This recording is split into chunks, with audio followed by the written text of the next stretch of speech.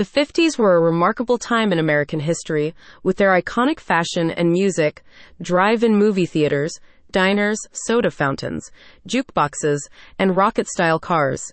If you're obsessed with vinyl records, rock and roll, and mid-century modern design, and want to add some nostalgia to your home's entertainment area, consider investing in a vintage jukebox. This tangible piece of history can add vintage charm and character to any interior. All Time Retro has published a guide that will help you decide whether the Rock-Ola Bubbler jukebox is a smart investment, detailing the costs of owning and maintaining a new or vintage model, and offering tips for preserving its value and aesthetic appeal. All Time Retro describes the Rock-Ola Bubbler jukebox as a work of art and a feast for the senses.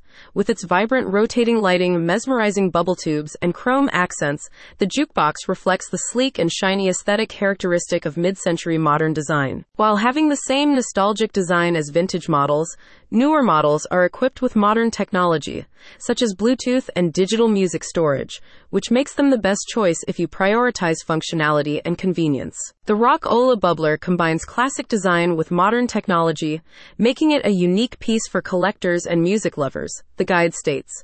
Whether you're streaming your favorite playlist or spinning a classic 45, the Bubbler remains a functional and fabulous centerpiece for any music lover's home. New production models typically cost from $9,750 to $11,500 according to the guide, and can be purchased from the official Rock-Ola website.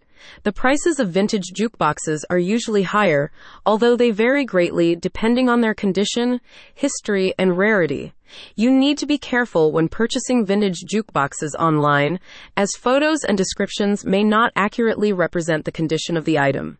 It's best to see it in person and test its sound quality. Investing in a Rock-Ola Bubbler is not just about the upfront cost, the author says.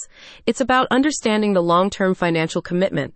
This includes maintenance, repairs, and potential restoration work. To preserve the visual appeal of your jukebox and protect your investment, you'll need to regularly dust it using a soft cloth, apply chrome polish to the metal elements, and check the bubble tubes for leaks.